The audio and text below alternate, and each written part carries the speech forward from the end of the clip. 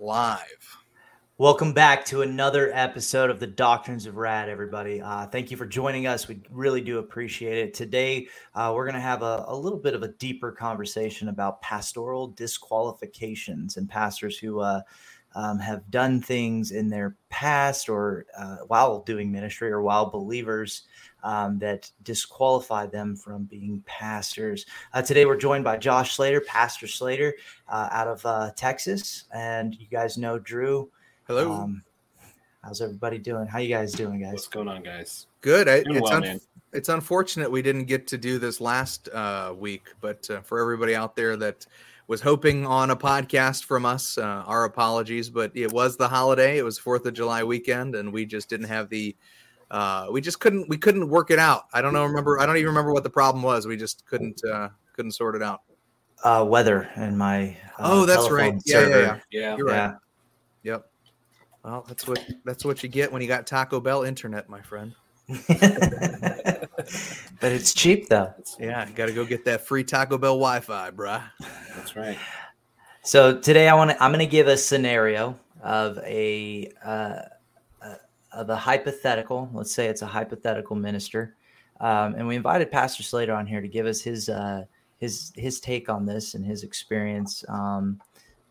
As he's been in pastoral ministry for a longer period of time, and just his opinion. And I've talked to Drew a little bit about this and what he thinks, and we're just going to kind of work through this and work through all the different. It's a muddy. People are messy, right? So it's going to be a muddy situation, and there's a lot of nuances to it that we're going to have to work through. But all right, here we go. So the scenario is this. A person has been called to ministry. They've been ordained. They've been doing ministry for a significant amount of time, married, ends up having an affair with another member of his congregation. It comes to light, the congregation kind of shuns their behavior and calls them to a moment of repentance. And they ask this pastor to step down. The pastor ends up divorcing his wife and continuing his affair with this woman. She eventually leaves her husband, and they continue to kind of, I guess, meet in secret. They continue to be in a relationship after both of them have been divorced, and they refuse to get married, mainly because the woman that he had an affair with is receiving alimony. Once the alimony ran out, they got married. Totally hypothetical situation, by the way. Like very weird, very detailed. Definitely not a real person. I just want to give you the most dramatic experience ever. But after the alimony had ran out, they finally got married and eventually would come to church again, come to ministry again, would begin a Bible study, and then become the lead pastor of a church after a church split. And so that individual is now pastoring a church full-time as the head pastor of this church. And that's the background. Yeah. Wow. That's a rough background. Yeah. Well, and I believe God can redeem any situation, right? But I'm real curious, is this man disqualified for ministry? So as I've been thinking, as we've talked about this, and I've been thinking about it, before we really get into the question of this man's qualifications or disqualifications, one of the things I want to talk about with you guys is the reason or the qualifications for a pastor, right? Why is somebody a pastor? How should they act as a pastor, right? So the first place I want to look, we're going to go to some scripture, if you guys don't mind. Absolutely. So first I want to look at 1 Peter chapter 5, verses 1 through 3, essentially, is where we're going to start. So if you have a Bible or if you're taking notes, this is kind of where we want to start. So if you know the book of Peter, Peter's writing to the church in Asia, and he's trying to encourage them to continue to persevere, right, amidst persecution. this chapter 5 is the last exhortation that he gives to this church. And he begins in verse 1. He says this. He says, "So I exhort the elders among you, as a fellow elder and a witness of the sufferings of Christ, as well as a partaker in the glory that is going to be revealed. Shepherd the flock of God that is among you, exercising oversight, not under compulsion, but willingly, as God would have you, not for shameful gain, but eagerly, not domineering over those in your charge, but being examples to the flock." So Peter there is encouraging those elders, those leaders, those pastors, that's what we call them typically now, right? That they are to shepherd God's flock and to be an example to the flock. So a pastor living in sin, unrepentant sin, is not being an example to the flock. So then you got to ask why. Why is this pastor continuing to do something that he knows disqualifies him from that calling? Well, could it be because he's seeking shameful gain? Right? Because, I mean, Peter tells us right here, not for shameful gain, but eagerly. What is it, the gain itself that's shameful, or is it can there be a gain that is not shameful? Well, I mean, I think there can be a shame that's not, or a gain that's not shameful. But at the same time, like if you know the word of God and you are a man of the word, right? If you are a man that is trying to preach and proclaim the gospel of Jesus Christ, and you know what you're doing is a disgrace to that. Yeah. Why? Why do you continue? Is it because I don't want to kind of try to embarrassment maybe? Determine. Well, I mean, maybe, but if that's a form of embarrassment is also pride, right? Right. Sure. Yeah. And so if you're continuing in that lifestyle, or you're continuing in that sin without repentance, then if it's because you're embarrassed, then you are prideful. And so the shameful gain there is you don't want to lose face, right? Yeah. You don't want to, you don't want people to look at you differently. Yeah. And so the reality is, go ahead. Yeah, I was just saying so one thing leading to shameful gain, right? Because all the messiness that is going to unravel as this unfolds. Yeah. Yeah. So, and then also, are you being an example to your flock? Are you living the holy life that you've been called to as the pastor in that situation? Right. I mean, one of the things that Peter continually hits in this book, and I suggest everybody go read it. I mean, he's fantastic, but he continues to hit the fact that regardless of our circumstances, we should live holy lives. We should be different from the world around us. Absolutely. Regardless of how we're being treated, regardless of whatever. So I would say, in fact, we should expect, especially in the position of eldership or leadership, we should expect to not be treated. We should expect the treatment to be worse, because we are proclaiming the gospel in an authoritative type way. Yeah. As Paul said, follow me as I follow Christ, right? So you end up following your elders as they follow Christ. So shameful gain. Let's get back to that specifically. Are we talking about that personal power, that feeling of power and authority over a congregation or a flock? Is that the type of gain? Are we talking about a financial gain? Are we talking about just in general the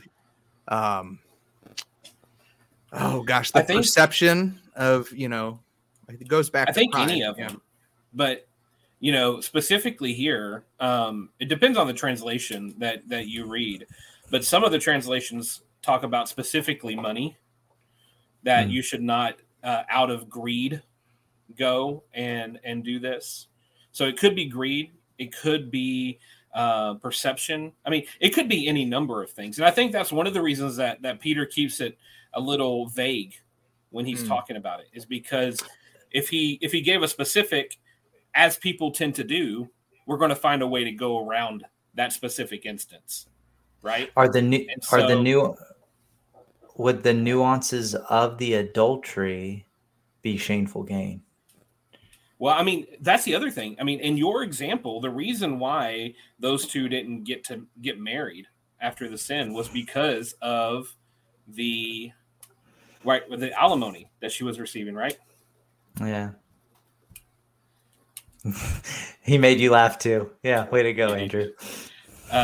Anyway, so the thing is that when somebody's in a position of power like that, right, pastorally, we have to definitely guard our hearts against anything that's going to puff ourselves up or make ourselves feel untouchable, right? We have to be more on guard than most people because we do have a flock, right? We do have a flock that is looking to us, and whatever that shameful gain, or if we're domineering or whatever it is, if we have that, then we're going to lead other people astray. It's one thing for a congregation member to be going astray. It's a different thing if somebody is leading people astray. Right? Yeah. Somebody is taking them down the road of destruction. Right? Yeah, it's intentionality, right? I mean, you can make mistakes. You can fall away or fall into some sort of a sin trap in some ways, but to intentionally knowing better. I mean, doesn't it really boil down to this guy just knows better? I mean, in this should know better. I mean, at least. Well, if he doesn't know better, would he not have started off disqualified in the beginning? I mean, how do you not know better than to do the things that you're doing as a leader in the church? For the second time? For the second ministry that he took on, or for the first? Was he in ministry when he fell into sin both times? Yeah, he was a pastor the first time.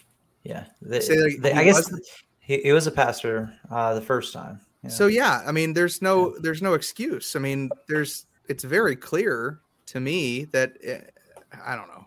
I don't know the person's heart, but to me, it sounds like if you're in a position of pastorship, it takes it.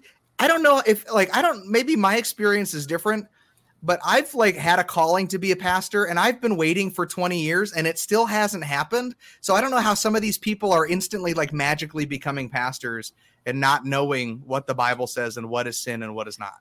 Oh, you just go online. If you go online, you type in pastoral certificate and you pay $35. Well, obviously that's problematic.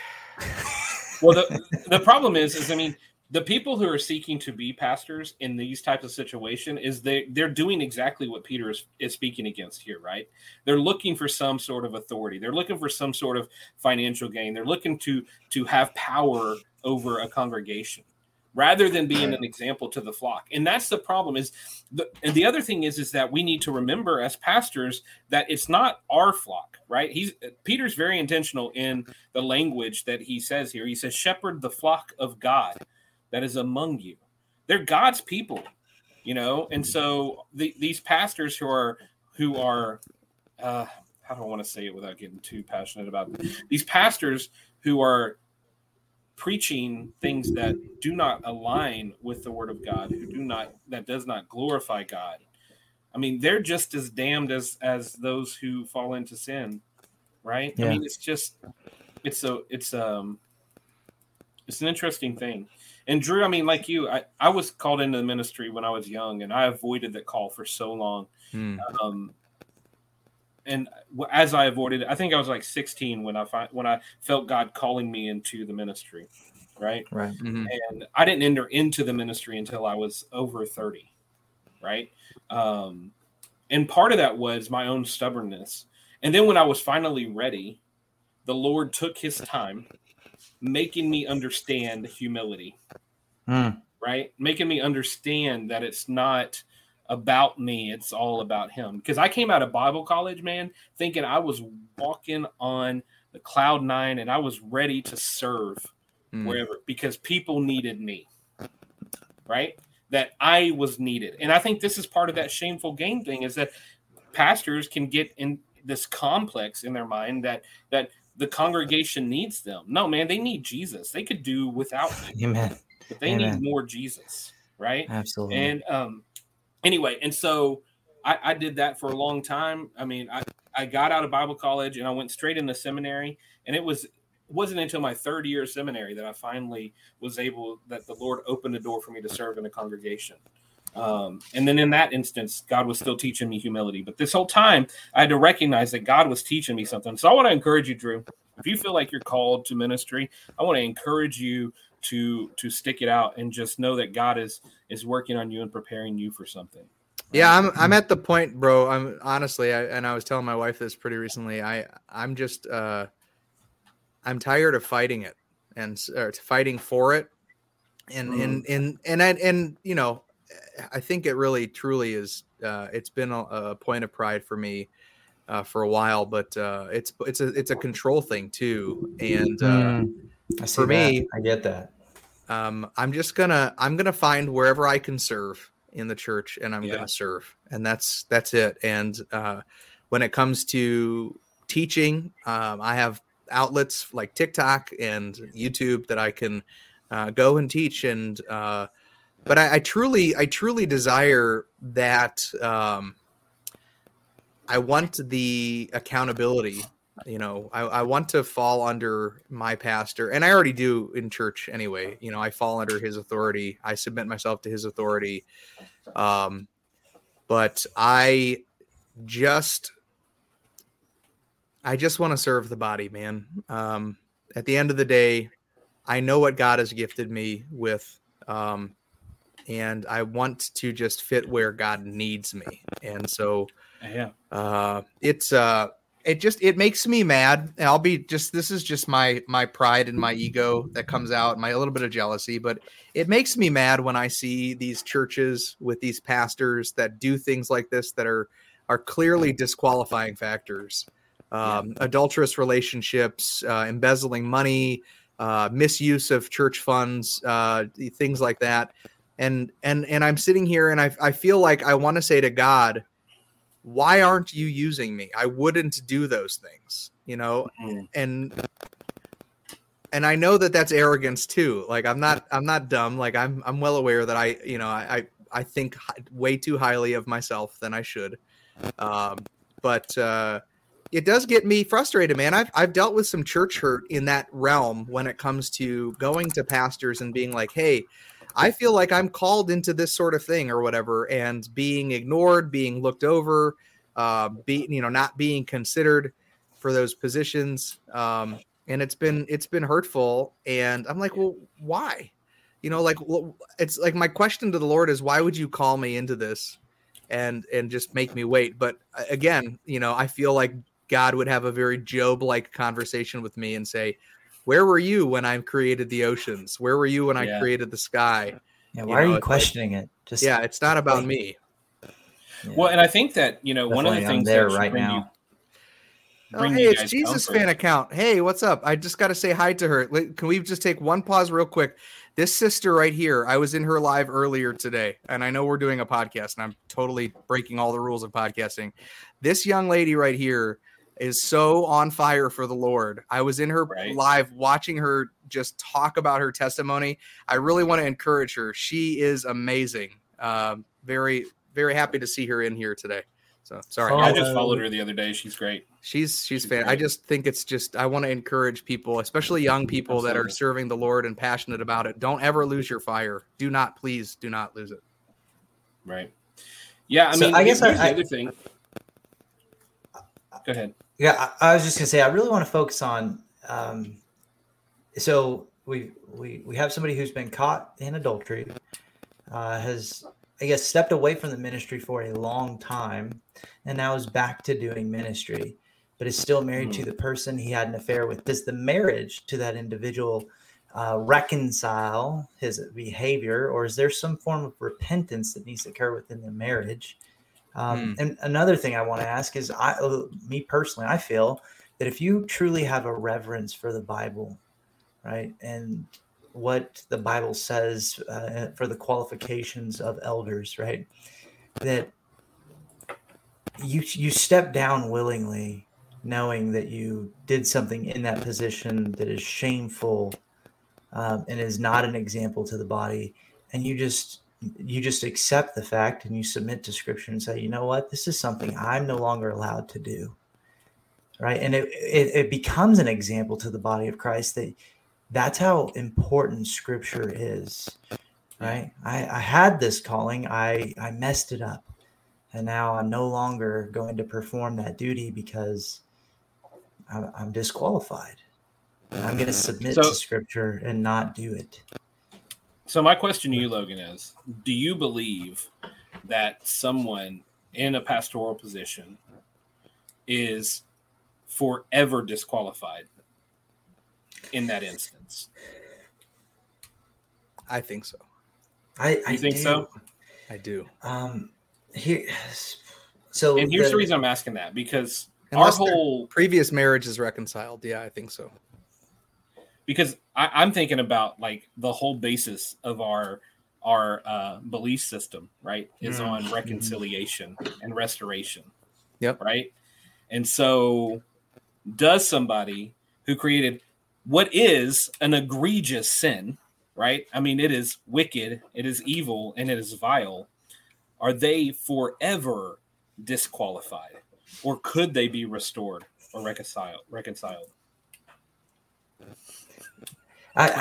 So David's restored, right? Murder. I know. It's so hard not to laugh at the elf. Bro's house elf needs attention. These comments, man. I'm trying to be serious. I'm trying to talk about pastoral qualifications and disqualifications. I got a naked cat next to me who doesn't want to leave, and he looks like Dobby from Harry Potter. I'm dying, bro. It's so good. Dobby needs a pet, master. You got socks for Dobby? Give that cat a sock, and he'll go away. Give him a sock. Oh my gosh. Oh my goodness. So I 100% agree with you, Josh, that what makes Christianity unique is there is this sense of reconciliation that comes through not what we do, but what Christ has done for us. But what act of repentance needed to occur? This break away from ministry for a while to continue in a marriage that I don't think God honors. And maybe he does. Maybe there is reconciliation within that marriage somehow. I don't know. I mean, was there true repentance? I mean, did this guy, he's been faithful in this marriage, right? This current marriage, this hypothetical current marriage for the last 40 plus years, right? Correct. So is there a sense of some sort? I mean, we don't know his heart. Do we know if he repented? Do we know if he, we don't know all the circumstances surrounding this hypothetical situation. But let's say there is absolutely true repentance. There is a broken contrition over the fact that he sinned not only against his wife, but most importantly against God.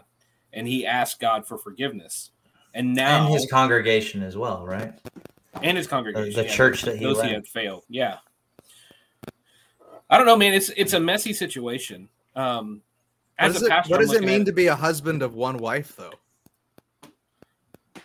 That's a very good question. I mean, in my thought, and this is just me spitballing off the top of my head, if you've been married and divorced once, you are disqualified. You are no longer qualified to pastor unless you get restored to the wife of your youth.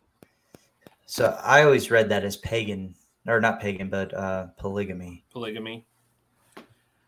Yeah, I mean, it could be, but what's the root of that? I mean, when it's talked about in Greek, and I haven't done enough research, so I had 2 weeks to do any research that I could have done, but I didn't. But yeah, I mean, but wouldn't that, if it was polygamy, then wouldn't it give allowance for polygamy then in the church, and just not as the elder or pastor? If it was if the verse was not if he's to be an example, right? Not if he's to be an example to the congregation, then that wouldn't necessarily allow for polygamy within the church.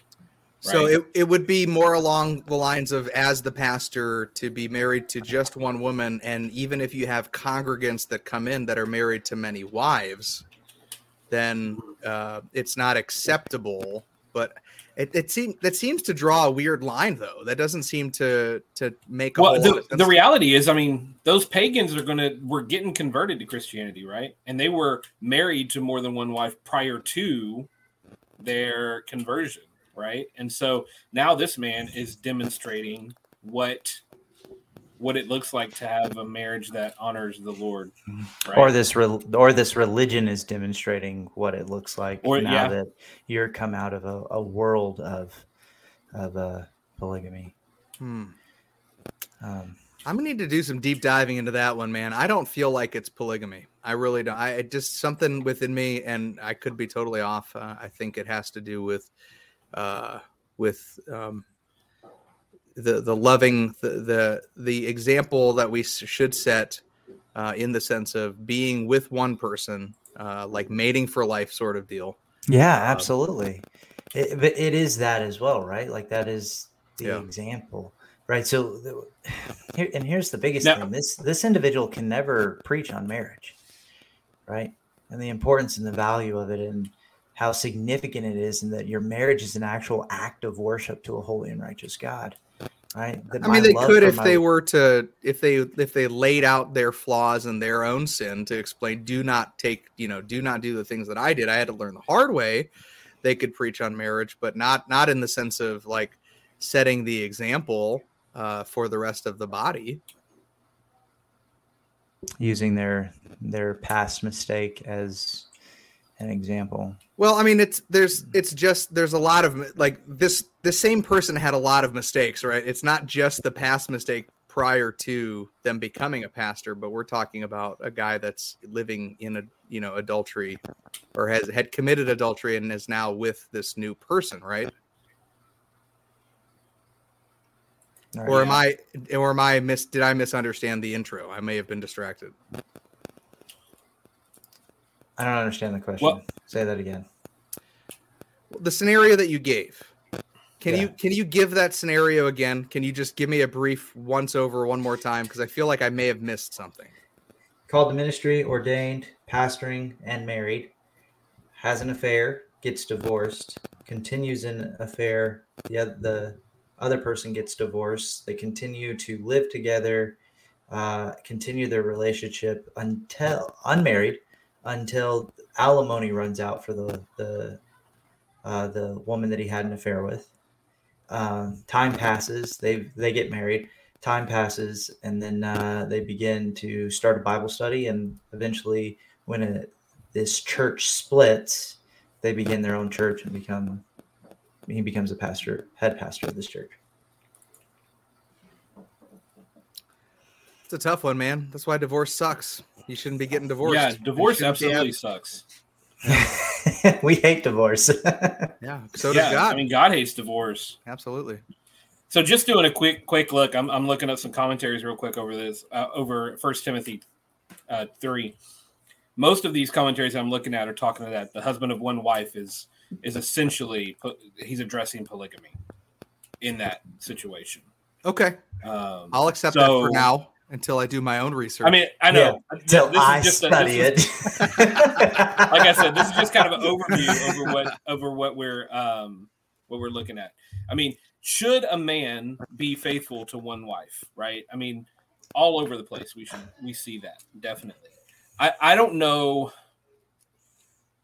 Maybe this is just because I'm a pastor and I know the temptations and the difficulties out there, how sinful, how wicked I am. I mean, it's true.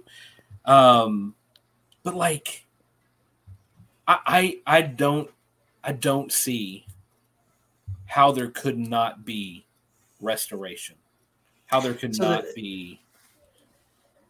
So in this hypothetical story, people within the community of that church have stated, there was restoration for David, right?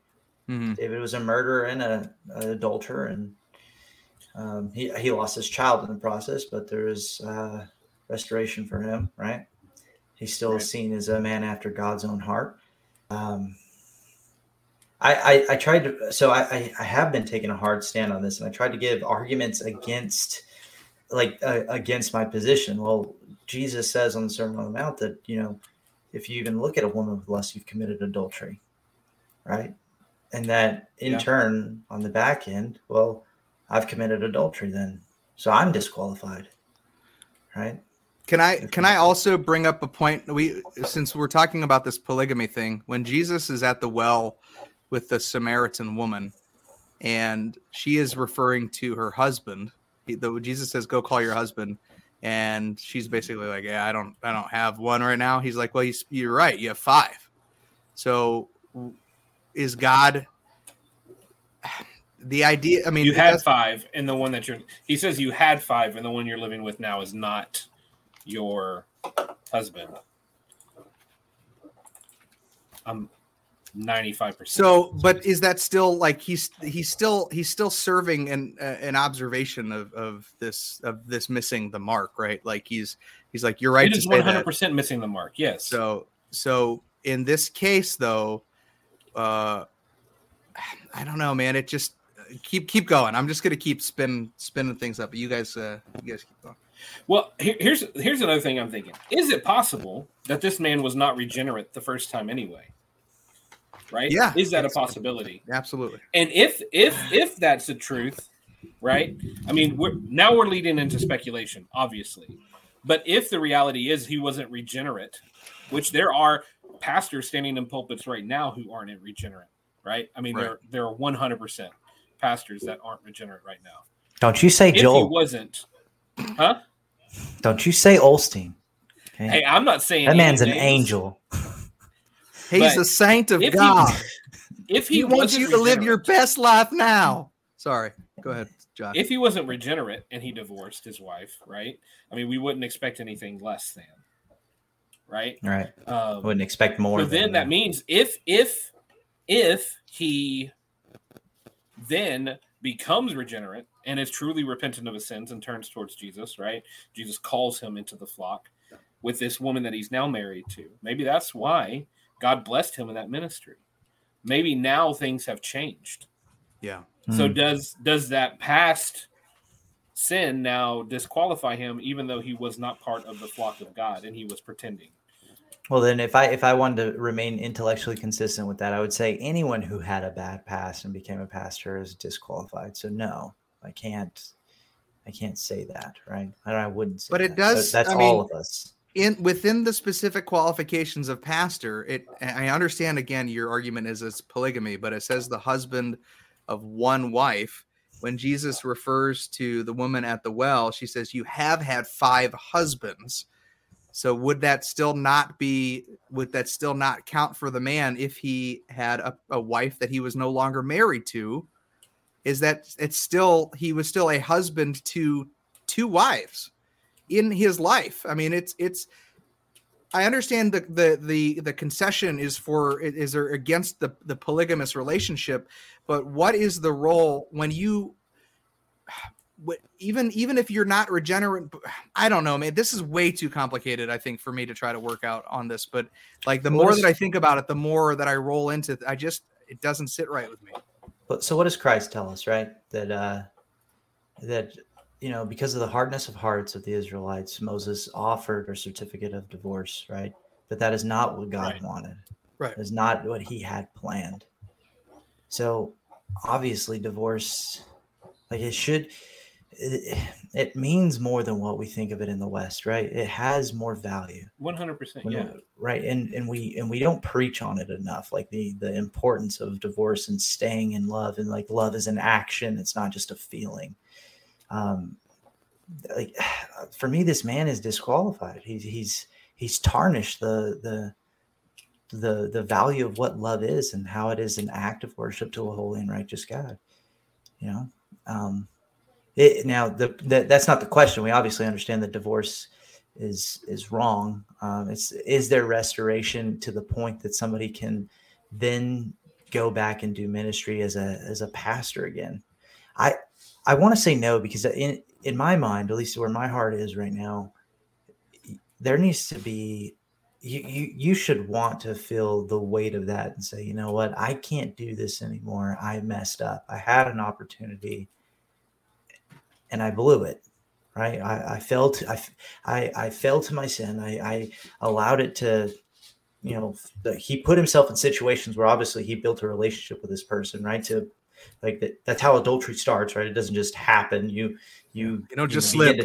You don't just slip, Oops. right? You touch the water, see how warm it is, and then you kind of go a little bit deeper and deeper. Yeah. And he put himself in positions where he shouldn't have been, right? So it's not passive sin. It was action, right? He was going into this knowing what he was doing. I think just for a love for his God, he should want to step down, right? So, say, you know what, somebody else fill this role. So let's think about this real quick, guys. All right. So I'm going to read 1 Timothy 3, okay? Yep. And we're going to look at the qualifications.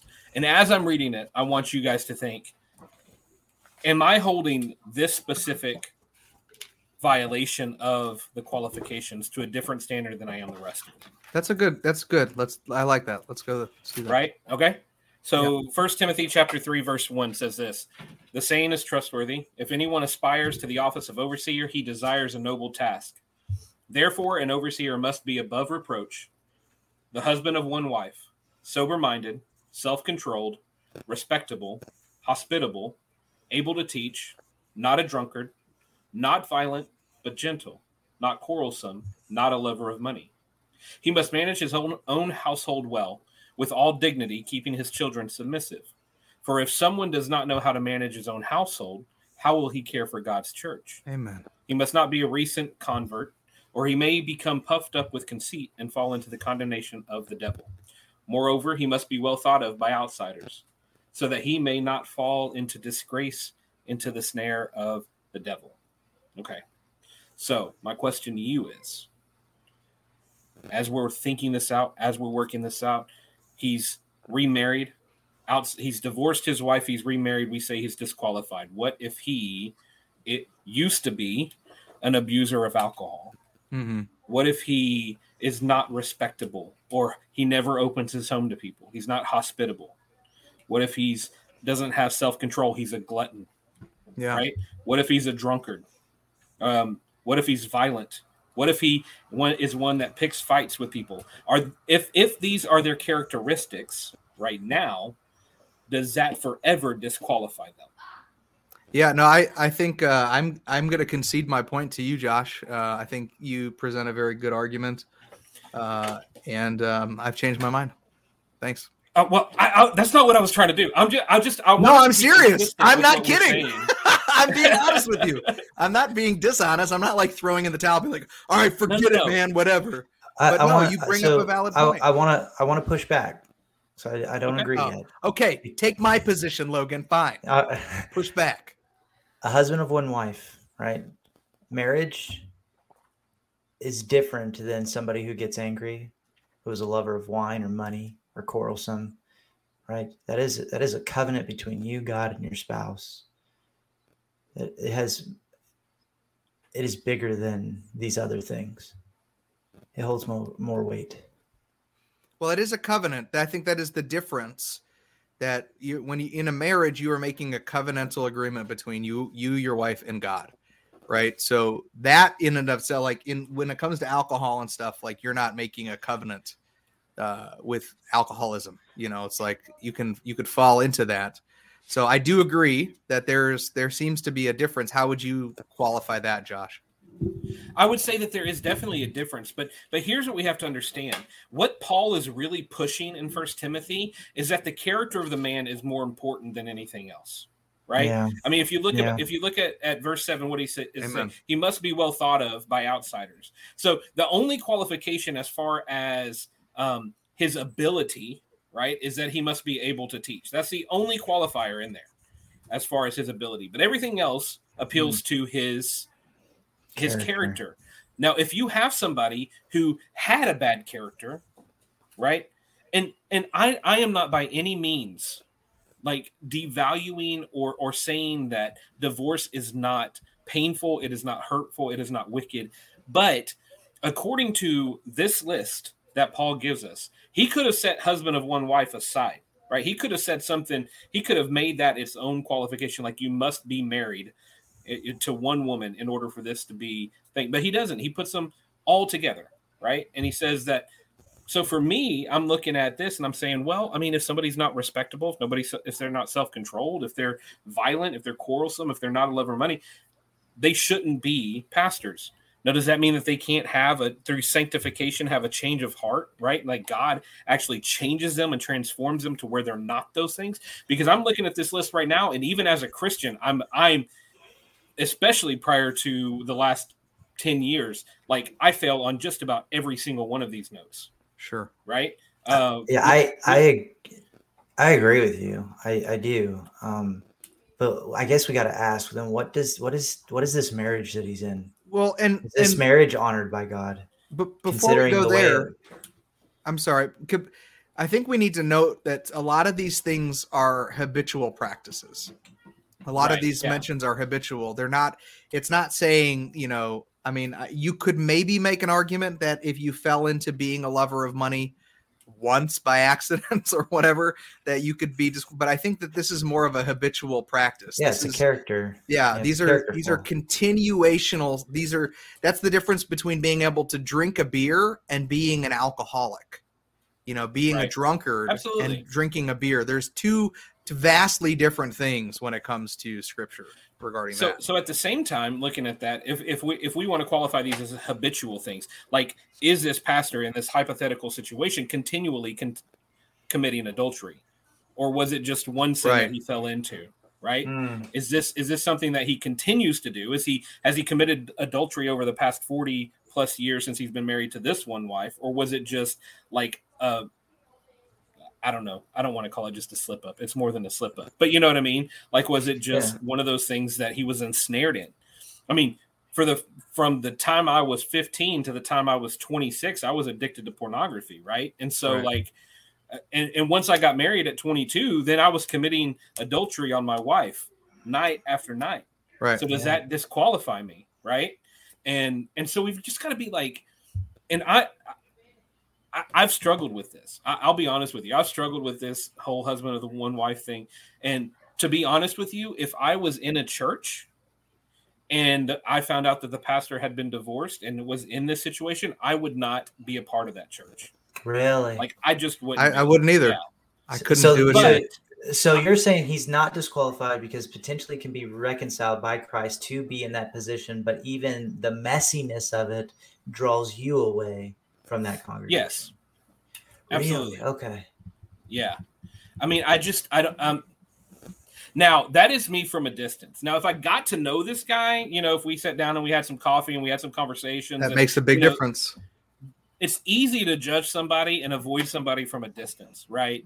But if I was absolutely knew this guy, like if I got to know him, maybe that would change my mind. But like if there was something and I found out that this guy had committed adultery and he had left his wife and he had been married to somebody else, and then I would be very weary about that congregation personally, right? But I would do the same thing if I knew that somebody was not gentle, right? If they were continually being quarrelsome, right? If they were somebody who was seeking after money, right? They were being a lover of money. I would do the same thing. I would always be weary of somebody who does not fit into the categories that Paul lays before us here. Right. Yeah. I'm thinking about another pastor who was very popular. Right. And he has his own podcast about him. Right. And he had a mega church and he violated some of these qualifications. He was not the husband. He didn't violate his marriage covenant, but he was definitely not gentle. Mark Driscoll. Definitely quarrelsome. I wasn't going to say his name, but yeah. Call him out, man. I have no problem calling it. These are real conversations that we have to have. But now he's moved from where was he? Portland, right? I think he was in Washington. Washington State. Washington, yeah. Yeah. So he moved from there, and now he's a pastor of a church in Arizona. Yeah. As much as I loved listening to Mark Driscoll preach 15, 20 years ago, right? Yeah. I mean, he was dynamic in his ability to teach.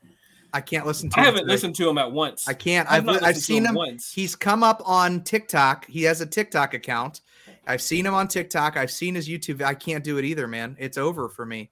To know what he was doing in the midst, the sin that he was committing in the midst of his most dynamic preaching. However, God gets the glory. So that's not the issue, right? Yeah. But the fact of the matter is knowing the type of sin that he was committing, and there was no outer appearance to the general viewer of his and listener to his sermon. How can I ever have confidence that he is not still continuing in that? I just don't feel like I'm just not comfortable. And that's maybe more of a personal conviction, but I agree with you though. All right. So but then what about, go ahead. I just want to walk through this like thought process I have. So a man has an affair, gets divorced, walks away from the woman he had an affair with. Years go by, gets remarried to another woman, right? A new woman outside of this entanglement, as the Smith family would like to present it, right? This entanglement. But then we have in this scenario a man who has an affair and marries the woman he had an affair with. Is that marriage? Does God ordain that? And so are we saying that God reconciled their behavior that caused a divorce of that first union, right? Let no man, woman separate, right? What I have brought together. And now he's married to the woman he had an affair with. And now he's leading a church. There's a guy out there right now that's doing that. Tertullian. I forget what his last name is. It's a weird Russian last name. He's a pastor that divorced his wife, married his secretary that he was having an affair with, and he's out there currently pastoring a church right now. Yeah. Absolutely disqualified. Here's what I'm thinking. Because listening to you, Logan, like you're really hung up on this idea of is God blessing this marriage? Yeah, I think that's a good idea to get to. Right. So the question is, can God redeem that marriage? Has God redeemed the brokenness of that first union in the second marriage? And obviously we see that the fruitfulness of this marriage is that there's been faithfulness, right? There's been faithfulness since that adultery, since that stepping out, right? He's been faithful to this one woman. So did God love the fact that he left his wife? He committed adultery on his first wife and walked away. No, but does that mean that he's living in sin? But he hated it. Yeah, he definitely hated it. He definitely hated it. But can he redeem it? Has he redeemed it? He can redeem anything, right? Yeah, but are they qualified? Do they remain qualified? It can be redeemed, but do they remain qualified to lead and elder a church or pastor a church? I get the messiness of it, and people make decisions based on messiness. But don't you think a repentant heart for both of them would be to walk away from each other and say, you know what? Based on what we did together, we breaking up 2 marriages, we cannot be together. We should walk away from each other forever. We no longer allowed to be together based on how we came together. That for me sounds like a repentant heart that says, you know what, I love God more than I love you. Well, let me ask you this. If I think I already know the answer, but if let's say it's 2 homosexual men, I know that they're not going to be qualified to be a pastor, but let's just, for the example of redemption, or when it comes to, like, say one of them, they're in a marriage, 2 men, they get married, one of them becomes saved. Should they remain in that marriage? No, obviously not. Right. But what? But it's different in the fact that it's not a God ordained marriage to begin with. Okay, that's fair. I'll give you that. It's not a God. God doesn't consider it to be marriage. I'll agree with that. But so if that is not a God ordained marriage, isn't this not a God ordained marriage? I don't know. What when you asked him, what did he say? Oh, when you asked God, what did he say? Thanks, bro. Let's just keep going to scripture about it. Let's try to figure out what is marriage. Here's the thing, because his allegiance is still to his first wife, right? Like, so if I divorce my wife is considered she commits adultery the next time she falls into the hands of another man, because I'm still alive, right? If you take the hard stance that no divorce is permissible, which I happen to take, but I know not everybody sees eye to eye with me on that one. Yeah, it's messy, and I get it's hard. I understand that, and I see your point, Josh. I will not ever say that God cannot redeem this, but I'm asking, will He? Right, like you look at the character of God, and would He? Yeah, exactly. That's a good question. But let's even then though, okay? Even I love this podcast, man. Awesome. Even then though, let's say God does redeem the marriage, right? Mm-hmm. And let's say He has redeemed this marriage. It would be a far greater example for that person to step away from pastoral roles and use it as an example of him submitting to Scripture and saying, you know what, I am not a man of one wife, right? Regardless if it's about polygamy or not, it's setting an example, a husband of one wife. Deacons, a husband of one wife. Both of them have the same qualification, right? Yeah. I think true repentance is him saying, I'm not allowed to be a pastor anymore. I'll help in ministry. I will serve my church. I will guide the pastor if he ever asks me for help, but I will not take that pulpit anymore. I will not. Remember, pastors are more than just preachers, right? Pastors shepherd flocks, right? They are at bedsides. They are at funerals, at marriages. They counsel. This man has to counsel married people. How? Yeah. By telling them, hey, I screwed up and I committed adultery and now I'm doing better and I learned from it. I don't know from what the people in this hypothetical scenario have said is that there was a lot of messiness in the first marriage on both parts, right? Mm-hmm. But that's more of a reason to pray and come together as a married couple and submit yourselves to God and have Him redeem your marriage, your marriage, right? Versus going and spending time with other people outside of it. But so I think one of the questions we have to ask and we have to think about too is the difference between could or should. Okay. So could a man who is divorced and remarried, could he get back into the ministry? Could he versus should he? Right? Should he? Obviously he could. He's got some modicum of free will that God has allowed him. We can get in that conversation if we want to. But anyway, he's got some trigger. Won't say free will.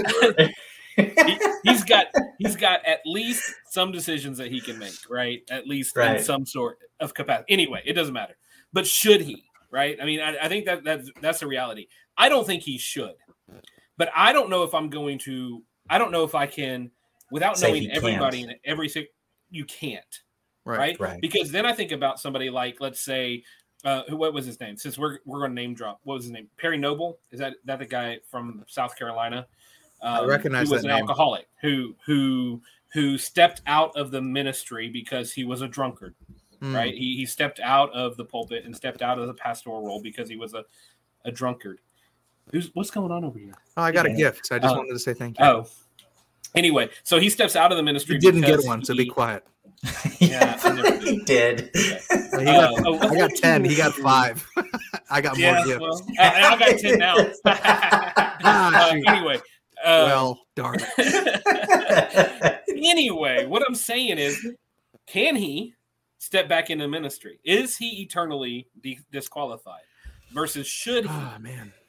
Yeah, I mean, gosh, that's a good one too. I mean, if he's working a program, I mean, hey, look, I'm a recovering alcoholic. I quit drinking 3 years ago.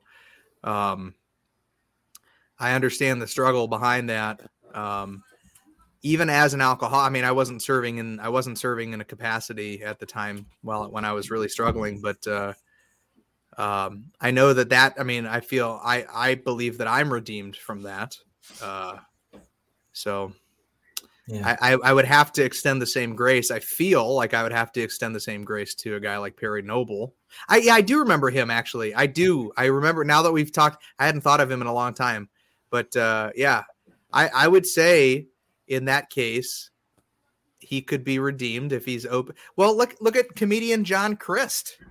Like, we're talking about, like, oh yeah, people just kind of gloss over what he did, right? I heard like a one story. What did John do? Well, he's not a pastor, but he was messing around with some girls that were not his wife. Not he was. As far as I know, he was having communications with them, and he has repented. All right, John has repented, and apparently he's moved forward. He's admitted his flaws, but it was during the rise of his social media fame that he got caught up in some inappropriate text messages and relationships with some girls. So, you know, that's there's another guy too that I remember. I mean, gosh, I do feel bad for name dropping now. Like all this name dropping, I'm like, oh boy, well, sorry, Lord. You know, is it fair to blame, like, all three of us, every man in this country is to blame for their actions. They are responsible for what they view. They are responsible for the conversations they have, right? And they're also responsible to their spouse, right, at the same time, if they have one. But our culture breeds sex, like, in every way, right? Like, it is constantly in our view, right? I don't want to get on the whole sex, gender confusion thing, but like, my daughter was watching a show the other day, and I just happened to walk past it as she was watching it, and it was about these animals that she didn't want to wear a dress because she wanted to wear a suit, right? And everybody was confused why she wanted to wear a suit, and they were like happy that she wanted to wear a suit instead of a dress to the dance. Clearly giving like this undertone of like, you can just be whatever you want. Right. So it's constantly thrown at us, and we're responsible for a view, but at the same time, we get subliminal messaging all the time that lead and confuse our minds. I'm not giving us an excuse. I am just saying, though, just be careful. Absolutely. Especially with his rise to fame. That's one of the things that's why I hit it so hard at the beginning, is that, like, especially pastors and elders, overseers, whatever you want to call us, right? We have to be doubly on guard, right? We have to be doubly ready to stand firm on the word. We have to make sure that we are guarding our hearts consistently. And I'm not saying that people, like the regular people, aren't supposed to do that as well. But like, we hold a position that can lead a lot of people astray. I mean, you think about all the deconstructionists, right? We were kind of talking about that a little bit earlier. All these deconstructionists, like, a lot of them are leaving because of the corruption within the church, right? Now, whether they were saved or weren't saved or whatever, like, I mean, the example of the people within the church has marred the name of Christ, at least minutely, in some way, right? To some people. And so we have to be, like, really careful about how we live this life, and we're called to be above reproach. Above reproach. Yeah. So let me ask you this. Let's go back to this idea. All right. So your boy Logan, Mr. John MacArthur, has recently been accused of plagiarizing some of his material from the Bible. No, just kidding. Well, some of his books and stuff, right? He's been accused of plagiarizing some of his books and stuff. So if that's the case, this is a respectable man who's been in the ministry for a long time. Does this now disqualify him? If these allegations are true, does this now disqualify him because he is not above reproach, right? Because he is not respectable, because he might be thought less of by outsiders, right? And so this is a guy that we know and we love, and he's been a pastor at Grace Community for 45 years or so. But now it's his name marred. Huh? 43 years, yeah, something like that. So these are alleged, right? It's alleged, right? I hope. I'm just saying, allegedly. Like Ravi Zacharias alleged, or like no. Well, so it looks like HarperCollins apologizes for some quote unquote editorial mistakes in some of John MacArthur's books. That's one of the things that it looks like. But this was a former Master Seminary vice president that came out and said, I wrote this, and now it's in John MacArthur's book, and I'm not getting credit for it. right? I mean, he's got the receipts to back it up because it was published before. Yeah. John MacArthur got it. That's hard, man. I mean, look, plagiarism's not cool. It's not, but I kind of sympathize in some respects, because if you are consuming so much information all the time, it can be very, very difficult to know. I think even for me at some point, like, I don't remember who said what. I just remember it was said. And sometimes, like, I may be just doing like a regular old teaching on something, and I'm like, oh yeah, I heard this, and it's blah, blah, blah. And then all of a sudden it could have been somebody else's words that I didn't remember. So I think that there can be grace for that. Like, I don't know, there could be grace for that. Like, wouldn't the right response be, if it was true, or even if it was a mistake, wouldn't the right response for MacArthur to be like, yeah, maybe I did, and I'm going to go back and get the next prints of these books will be printed and published with that person as getting the credit for it, or some sort of a footnote or some sort of a public statement to say, look, it wasn't intentional that I stole it. However, I can definitely see where it was inspired by this person. And I don't know. I'm trying to be defensive, but at the same time, I don't know all the story. So, yeah, I'm just saying that. Yeah. There's a call for us to be intellectually consistent with these violations with Timothy 3, with right? what the scripture says. Yeah. Must be above reproach. Must be above reproach, right? And so, as much as I love John MacArthur, like, I'm not saying that he did it intentionally. He probably doesn't even write most of his books. He probably has a ghostwriter, right? I mean, let's be honest. Like, let's just say. How dare but anyway, I know, right? You, sir. He's too busy writing sermons, right, and all that stuff. Anyway, hey, the Bible was ghost written, so the Holy Ghost, Holy Ghost written. Gosh, got to save Logan from blasphemy again on this podcast. Jeez. But no, I think Lord. That sometimes we can see the messy situations, right?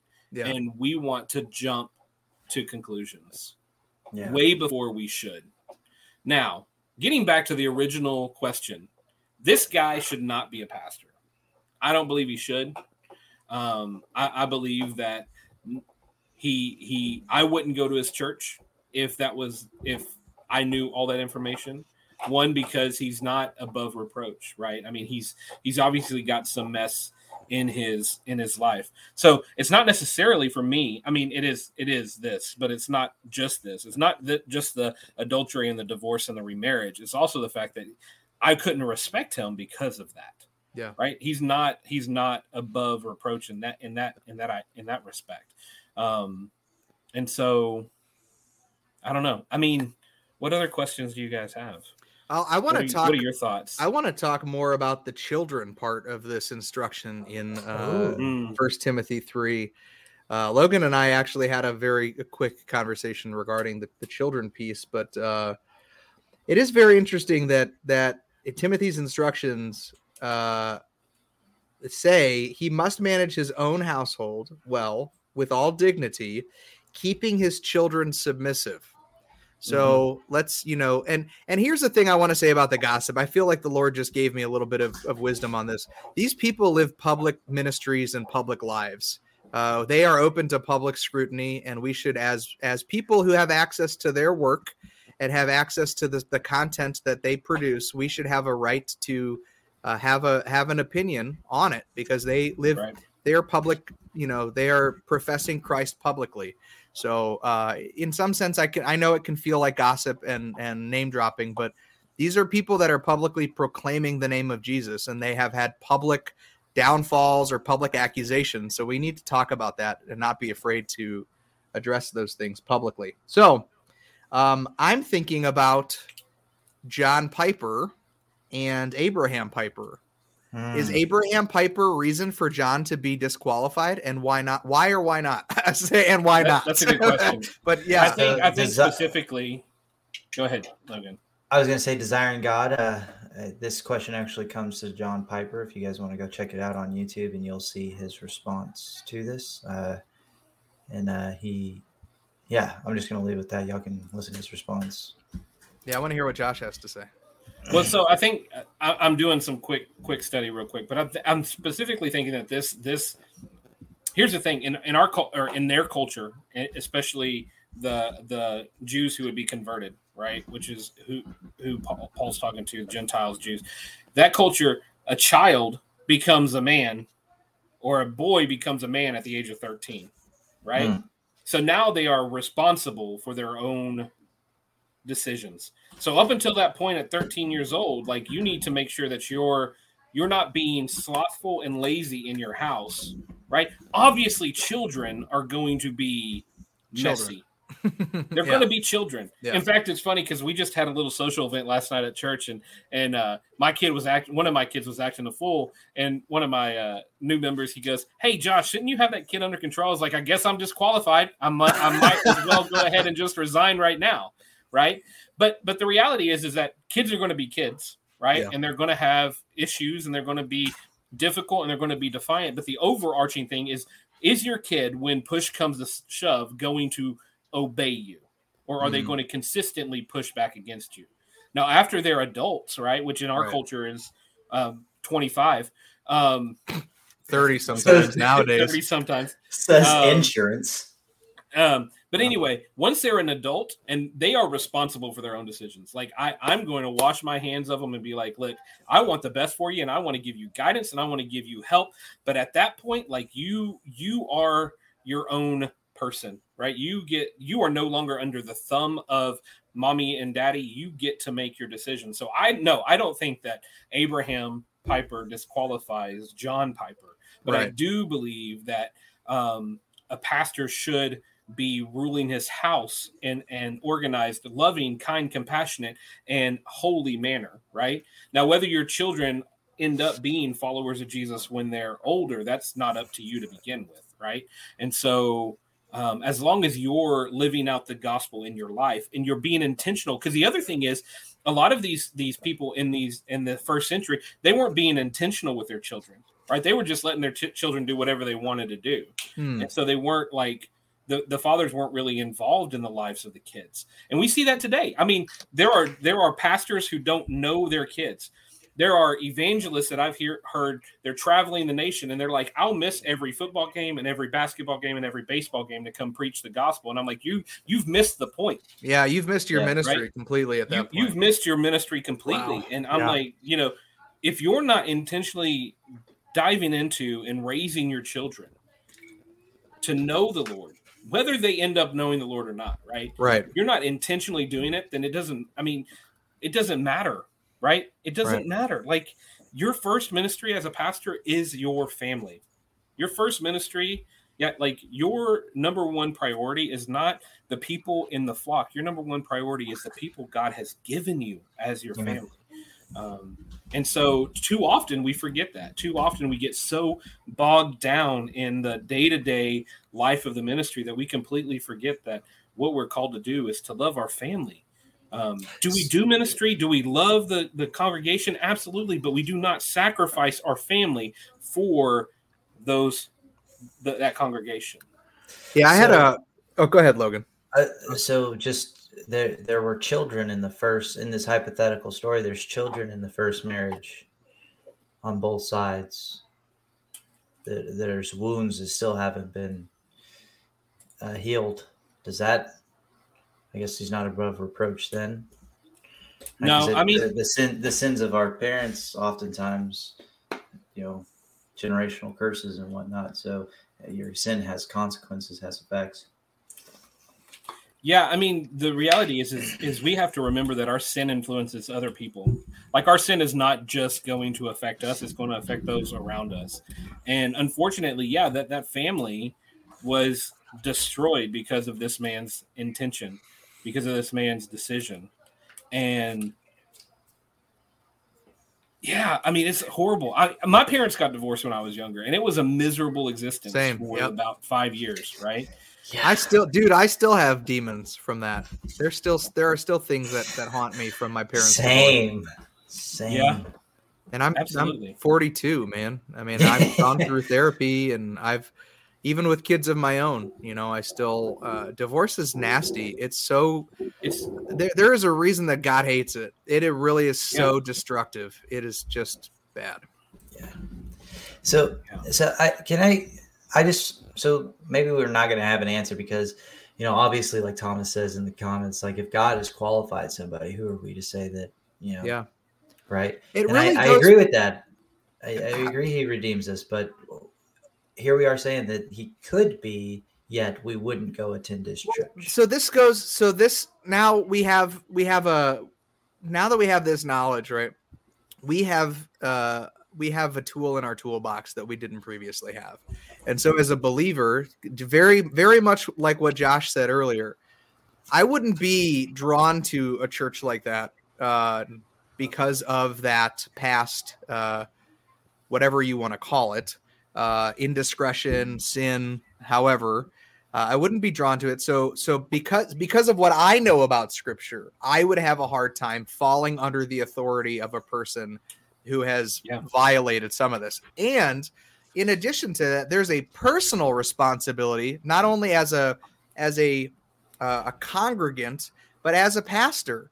If you are truly, if it's me and I'm looking at this and I'm the one that's gone through the divorce and I'm the one that's had the adulterous affair or so on and so forth, I have to ask myself, God, am I qualified? And it's only for the Lord. This is a personal descriptive thing for us to have it as a tool in our toolbox in discerning what we should be doing in relation to others and the Lord. Right? I mean, this is more about me knowing.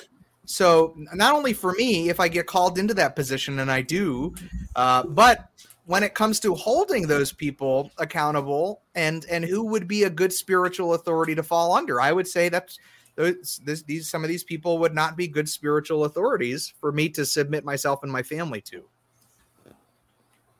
Yeah. So I guess there's a practical element to it that it's like, hey, although you could, and God has redeemed everything and everything is, made right, practically, it just doesn't work. Right. And that's why I was saying, I think that person should submit to Scripture and say, you know what, I'm no longer able to be up there because that has tainted my previous example, right? My previous role as a shepherd. Because it's not just like, so let me ask you this. In this hypothetical situation, are there any other elders of the church, or is he like the guy? Currently? Yeah. Hypothetically. Currently, hypothetically, let's say it's an independent fundamental Baptist church and there's only really just the pastor. The pastor, yeah. So first off, that's not even really a biblical model.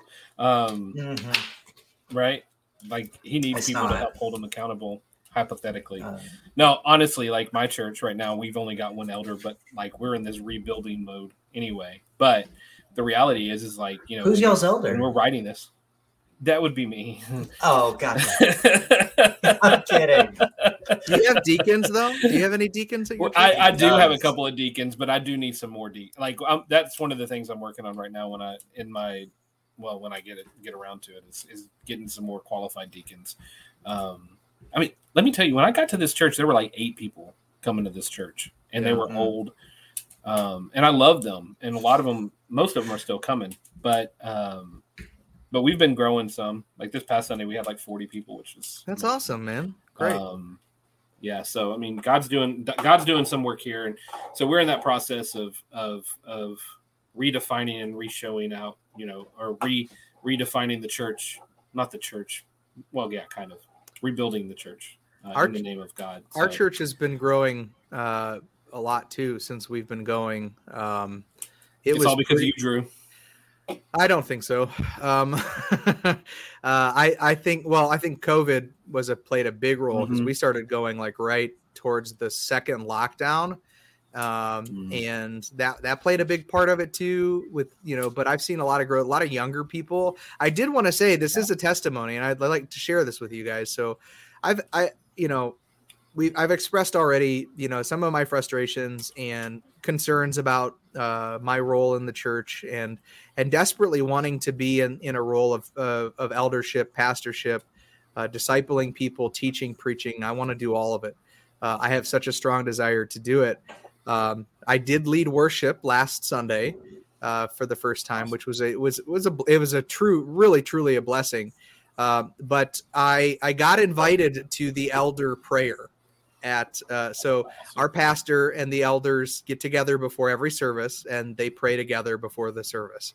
And I got invited to the elder prayer, and I didn't get uninvited this week. So I went anyway.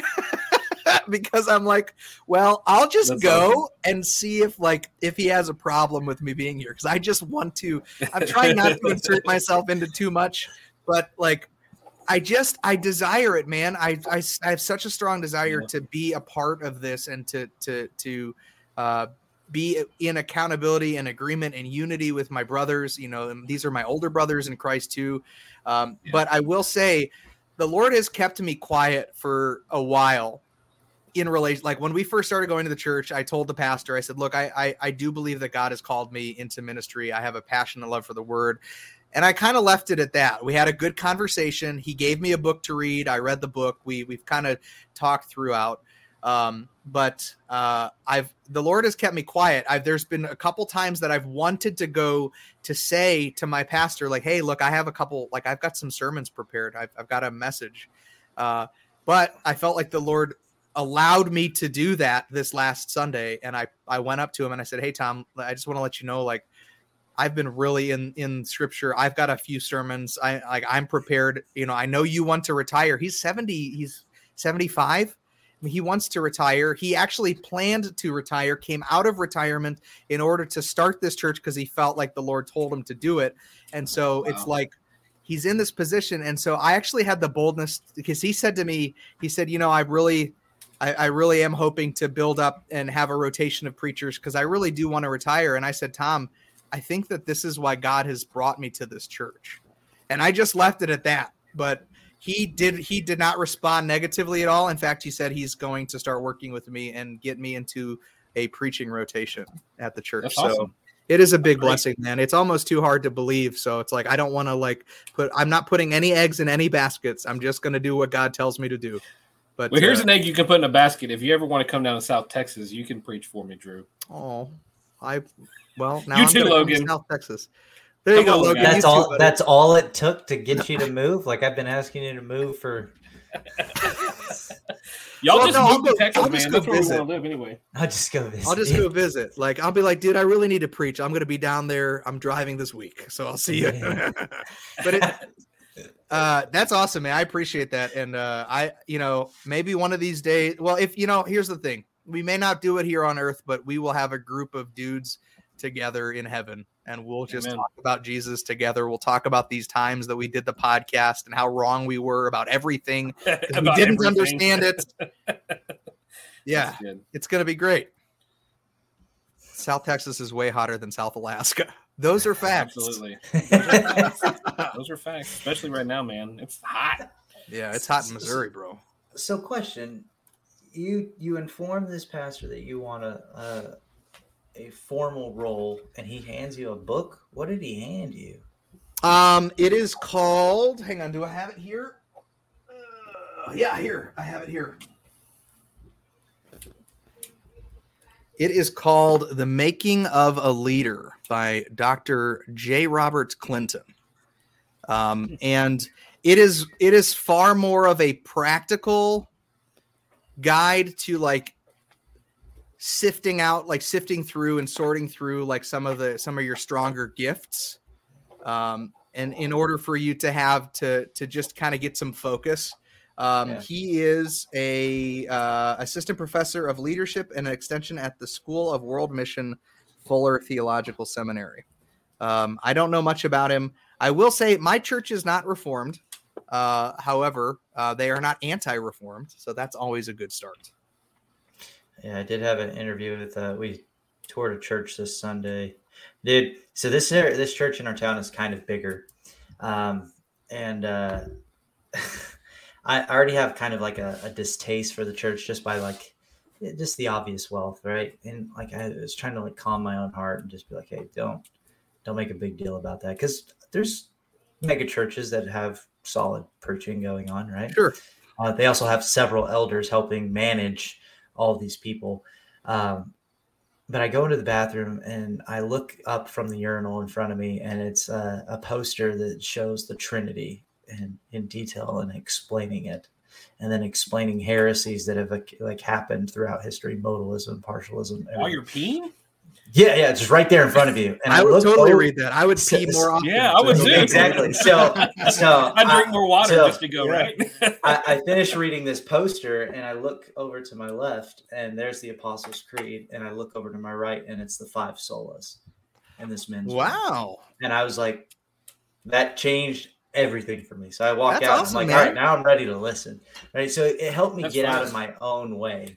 That bathroom's more theologically informed than most of the congregants in most churches, right? Definitely more than Joel Osteen's church.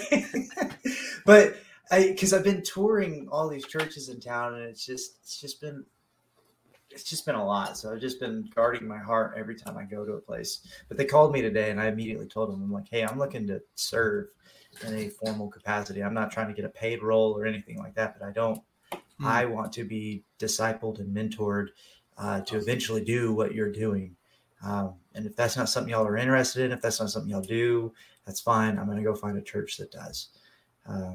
So he was like, hey, I'd like to meet with you Thursday. We'd love to just sit down. That's talk. awesome, man. Right. That's good. Like the lead pastor is like in Africa. Really impressed. I got 35,000 TikTok followers. Yeah. 37. Thank you. I've been doing political stuff. Okay. I'm drawing in the goats. Yeah, I'm just kidding. I'm kidding. Good. Was that an indictment on me? I feel like no, towards me. No, I literally have done some political stuff. That was not an indictment. Okay, I'm just checking.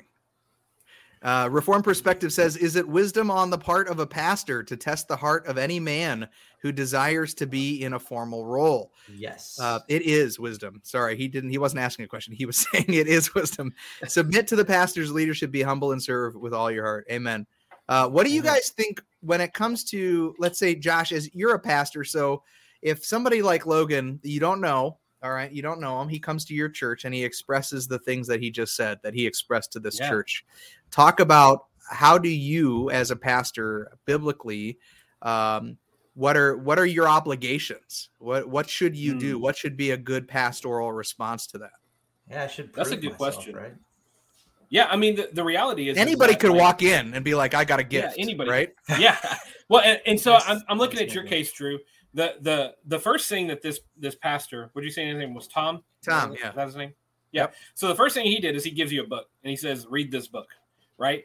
And I'm not saying that's the best thing to do, but I am saying that he's trying to gauge your actual commitment to this, right? Yeah. Are you actually going to read this book? Are you actually going to listen to what I have to say, whether the book's good, bad, or indifferent, right? I mean, Absolutely. He just wants to know if what you're saying, are you saying this? And this goes back to what we were talking about in 1 Peter 5 earlier, is like, we have to understand, like, what is the intention behind your desire to preach or to be in ministry or to lead some kind of team? What is the intention behind that? Because the intention behind that is just to promote you, right? If that's the intention, then no, it's not going to happen. But the only way that I can understand that is by having conversations, right?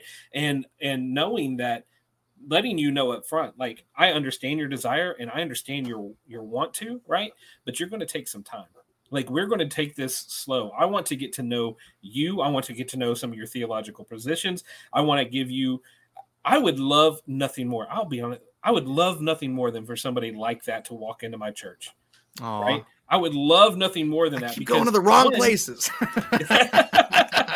Because it gives me an opportunity to pour into somebody individually and train them up. And the reality is, it's like, as we're building, as we're following God along on this journey of building his church, like, the best thing to do is to have people there who want to continue to be there, right? So, like, if something happens to me, if I've got an elder who can fill that gap if I'm gone, right? That's always a better thing than just there to be a vacuum, to be a void. to be somebody who, just to have a lack of leadership. But yeah, no, I mean, if somebody came to me and said that, I would be like, all right, here's what we're going to do. We're going to meet once a week, right? We're going to meet once a week for, an hour or so, 30 minutes to an hour. And we're just going to have lunch. We're going to hang out. I want to see your character, right? Because character is the most important thing. We've already established this. Yeah, true. Like I can teach you to teach, right? I mean, that's something that I can teach you to do. I can teach you to write out a manuscript. You may not be the most engaging or charismatic person, but I can teach you to teach. I can't teach you to have character. Yeah. Right. And so if you have the ability, but you don't have the character, then I don't want you in that position. Right. Yeah. But if you have the character and you don't yet have the ability, we can work on building the ability. And so I want to get to know you as a person. I want to get to know your family, not just you. I want to know your wife and your kids. And I want to see your interaction with them. And I'm not going to judge you when you have to yell at your son because he's not listening to you, because guess what? That probably just happened to me. Right. But, but knowing that you have that desire and that heart, I mean, that's what the church should look like anyway. And so just getting to know them, giving them tools, encouraging them to learn more and not solely rely on me. I mean, obviously I would be a tool in the toolbox, but not solely rely on me to accomplish and get all their information from. Does that make sense? And so just giving them an opportunity. So how far does that go? Does it end with you, or does it go to the deacons as well? And he needs That's a good question. Prove himself to the next people, because he's to the whole congregation. I guess he's now he's a visitor, then he becomes a member, and he's proving himself in his interactions. Yeah. But I guess he's proving himself in a different way to the elders and deacons of the church, I imagine. Yeah, I think the reality is that the elders, or the elder in this case, right? Myself, I'm the gatekeeper when it comes to that. And so it's going to start with me. You're protecting your flock. I'm protecting the flock, right? Yeah. That's kind of that's what I'm doing. So I'm laying the boundary that after I get to know him for a few weeks or a couple months or whatnot, and I feel like he's pretty comfortable, then I'm going to introduce him to the key people in the church and have them get to know him, right? Yeah. And so it's going to be building. Like, I'm not just going to one day say, all right, well, this guy's now an elder. Y'all have to deal with it. Right. That's just not the way that it's going to work.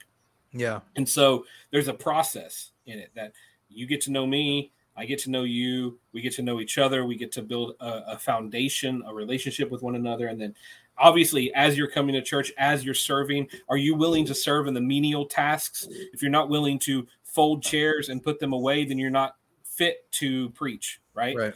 If you're not willing to serve in the nursery, you're not fit to serve in another capacity, right? Of more authority. So, you're gauging humility, you're gauging their desire, you're gauging all these things, and you've just kind of got a running tally in your mind saying, this guy, and it won't take very long to see if this guy's actually authentic, right? Sure. It's not going to, it's going to be, you ask him to do something that is absolutely miserable that nobody wants to do.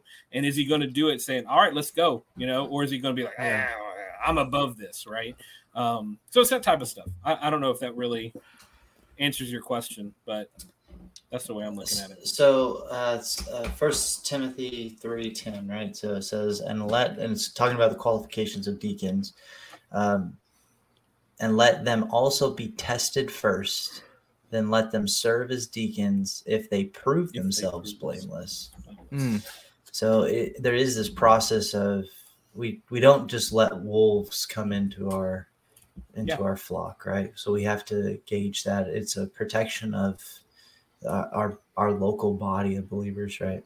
Absolutely. Yeah, church, the church that I was at in Washington, they had they essentially they would do once a quarter church, like evening church dinner, and they would invite all the members to come, and then they would introduce the next basically elder in training. They would say, hey, look, this man has been a faithful part of the church for this amount of time. His family is great. We as the church would like to bring him in as an elder in training, and we're going to do this as the pastors, and then the whole church, it's presented to the whole church. So they all get to here. And I do believe, if I'm not mistaken, they actually would ask, does anyone object to this? They would ask the entire body, does anyone have any objections, any reason that so-and-so should not begin this process of eldership?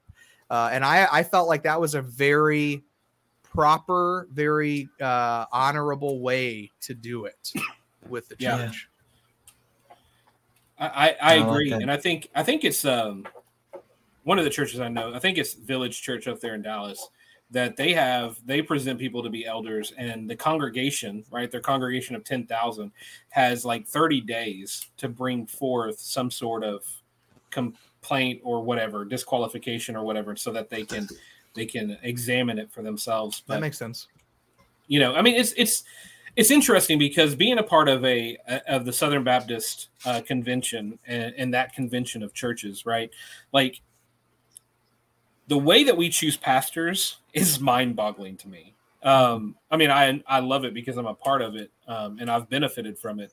But the fact that a pastor leaves a church and then this group of 5 to 10 people get together to look through resumes and have a couple of interviews with a guy and say, that's the guy that I want to come and serve at the church. And then they bring him forth and he preaches a sermon, and then the church votes on him to be the pastor of that church. Like, you know, it's basically committing to marriage on a first date, right?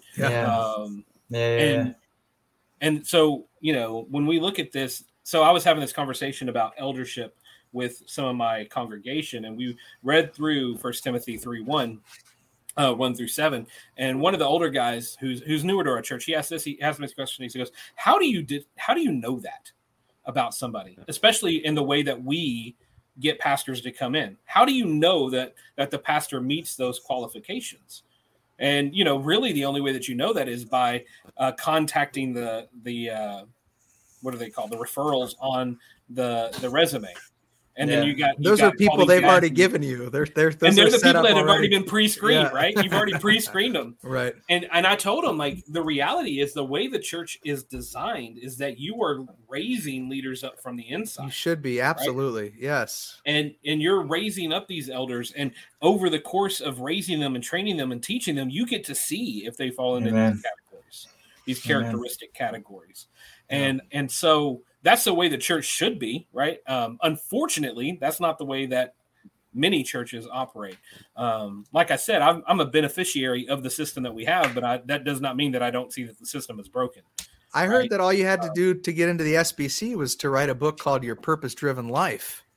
That's if you want to have a gigantic church, right? In the middle of California and lead millions and train millions of pastors around the world.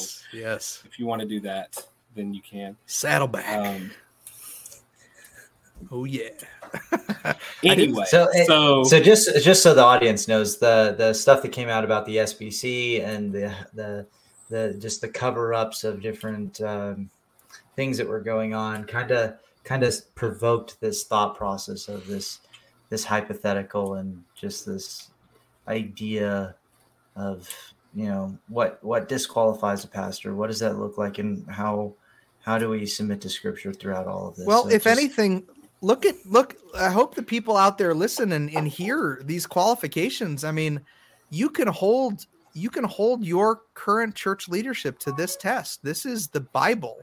This isn't like us coming up with a group of, or like a bunch of cool things to make for a pastor. Like, this is Scripture, and you should.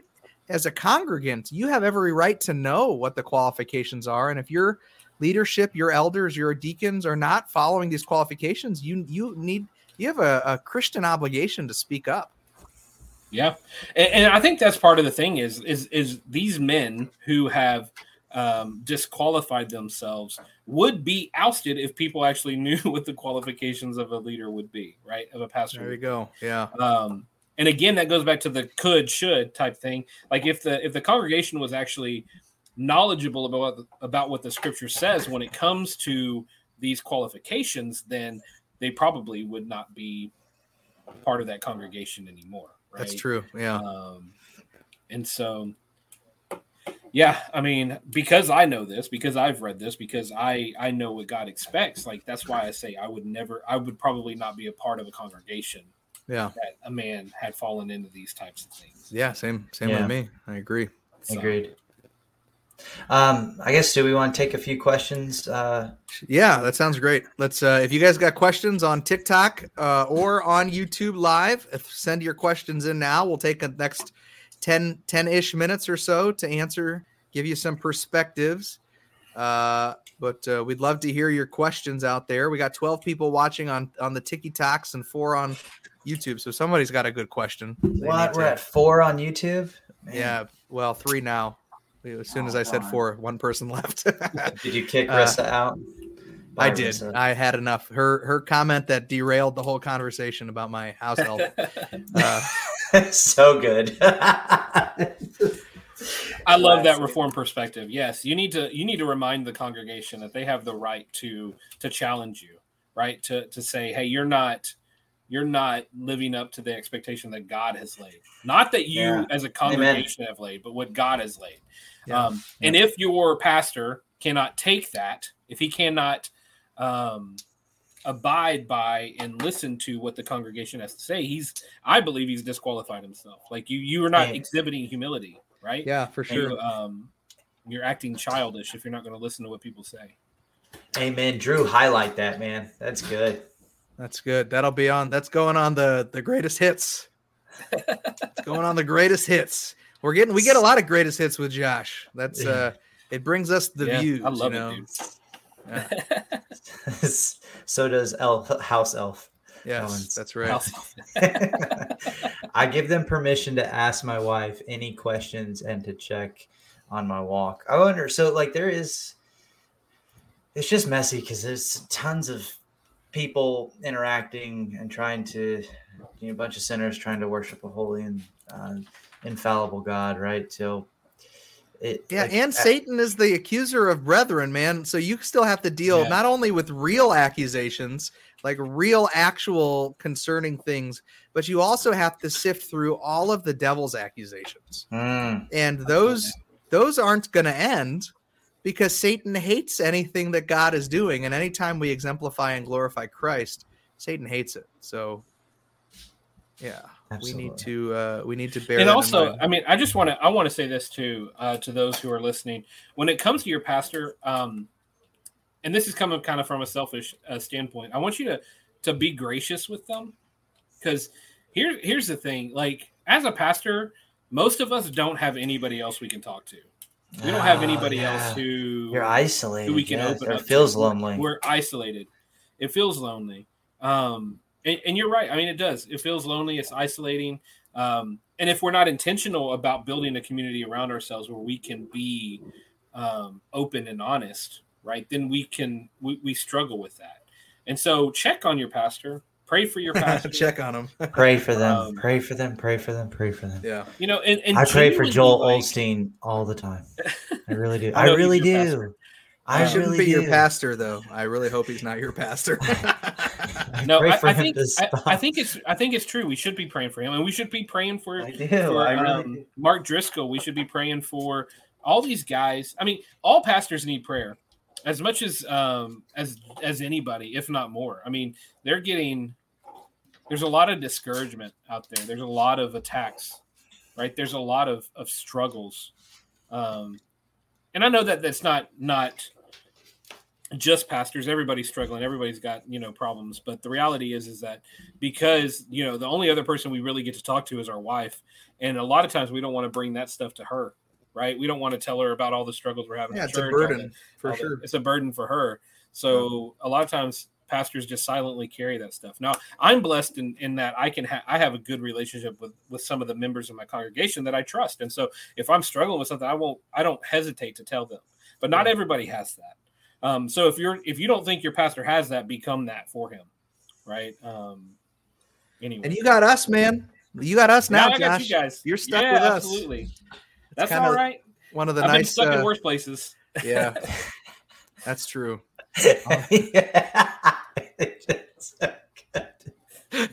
I don't know why Logan's got the giggles tonight. He does have the giggles.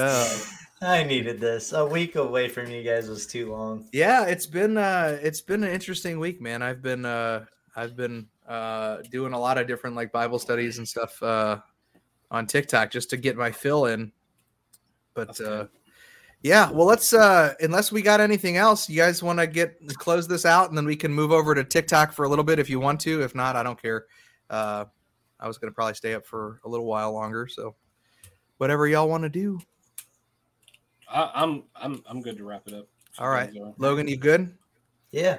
All right, Josh, you want to get? I know we're gonna put you on the spot, but hit us with that good gospel, man. The good gospel message, man. Here's the thing: we are sinners message. separated from a holy God, and there is no way for us to bridge the gap from our sinfulness to God's holiness outside of Christ.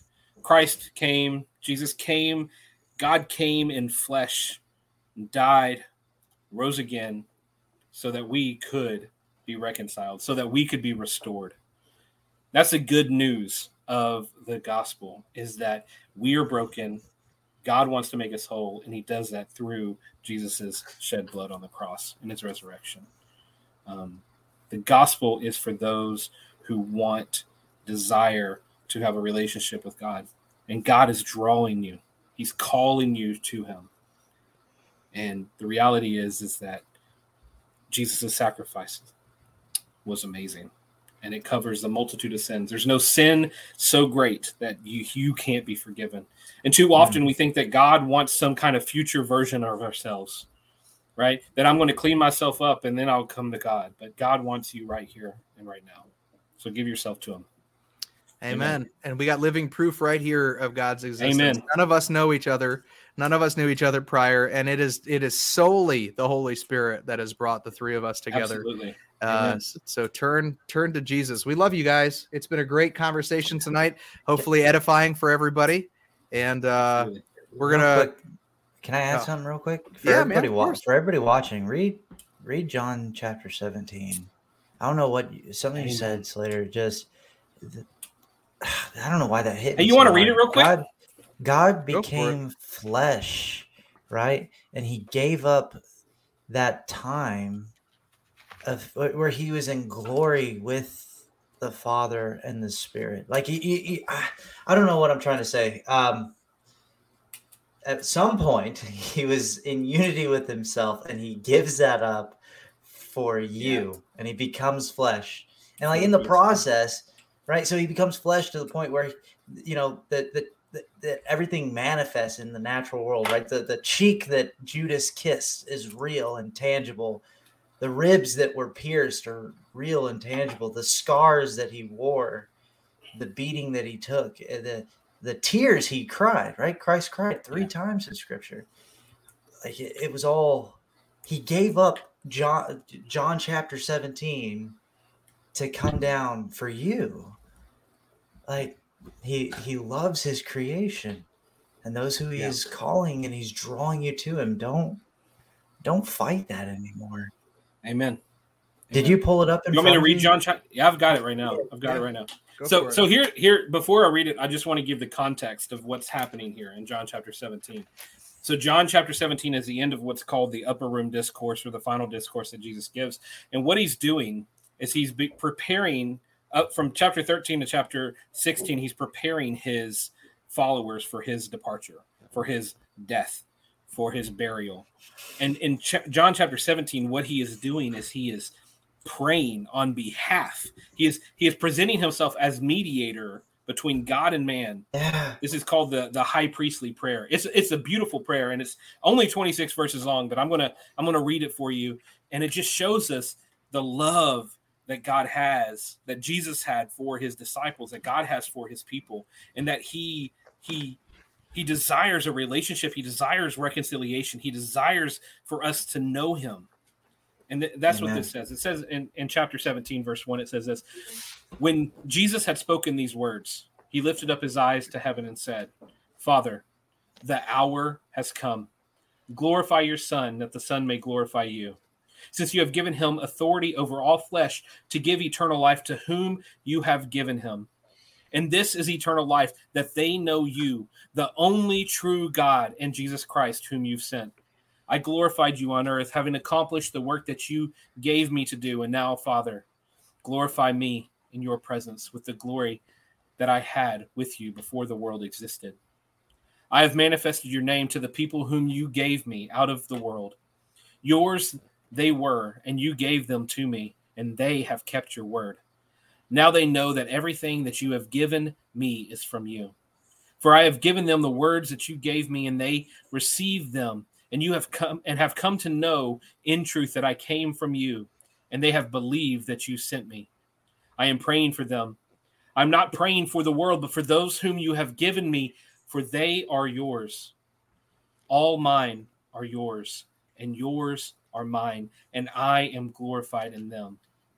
And I am no longer in the world, but they are in the world, and I am coming to you. Holy Father, keep them in your name, which you have given me, that they may be one, even as we are one.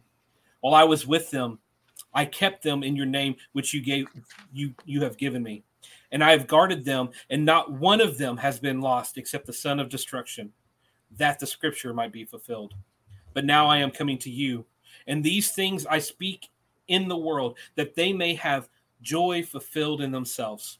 I have given them your word, and the world has hated them because they are not of the world, just as I am not of the world. I do not ask that you take them out of the world, but you keep them from the evil one. They are not of the world, just as I am not of the world. Sanctify them in your truth. Your word is truth. As you sent me into the world, so I have sent them into the world. And for their sake, I consecrate myself, that they may be sanctified in truth. I do not ask for these only, but also for those who will believe in me through their word, that they may all be one, just as you, Father, are in me, and I in you, that they also may be in us, so that the world may believe that you have sent me. The glory that you have given me, I have given to them, that they may be one, even as we are one. I in them, you in me, that they may become perfectly one, so that the world may know that you sent me and loved them as you loved me. Father, I desire that they also, whom you have given me, may be with me where I am, to see my glory that you have given me because you loved me before the foundation of the world. O righteous Father, even though the world does not know you, I know you, and these know you, and these know that you have sent me. I made known to them your name, and I will continue to make it known, that the love with which you have loved me may be in them, and I in them. Amen. Amen. Man, just think, Jesus is praying for his people right here. Yeah. Praying for his disciples. And he is doing that right now for us at the right hand of the Father, interceding for us as we walk this life, praying that God sanctifies us, praying that God works in us, that through the word that we preach, the words that we speak, people may come to know his goodness and his glory. Amen. Praise God. Thank you guys for joining us. We're going to take this over to TikTok here real quick, but I'm going to end the broadcast. God bless. Have a great night. We'll see you next week. Thank you.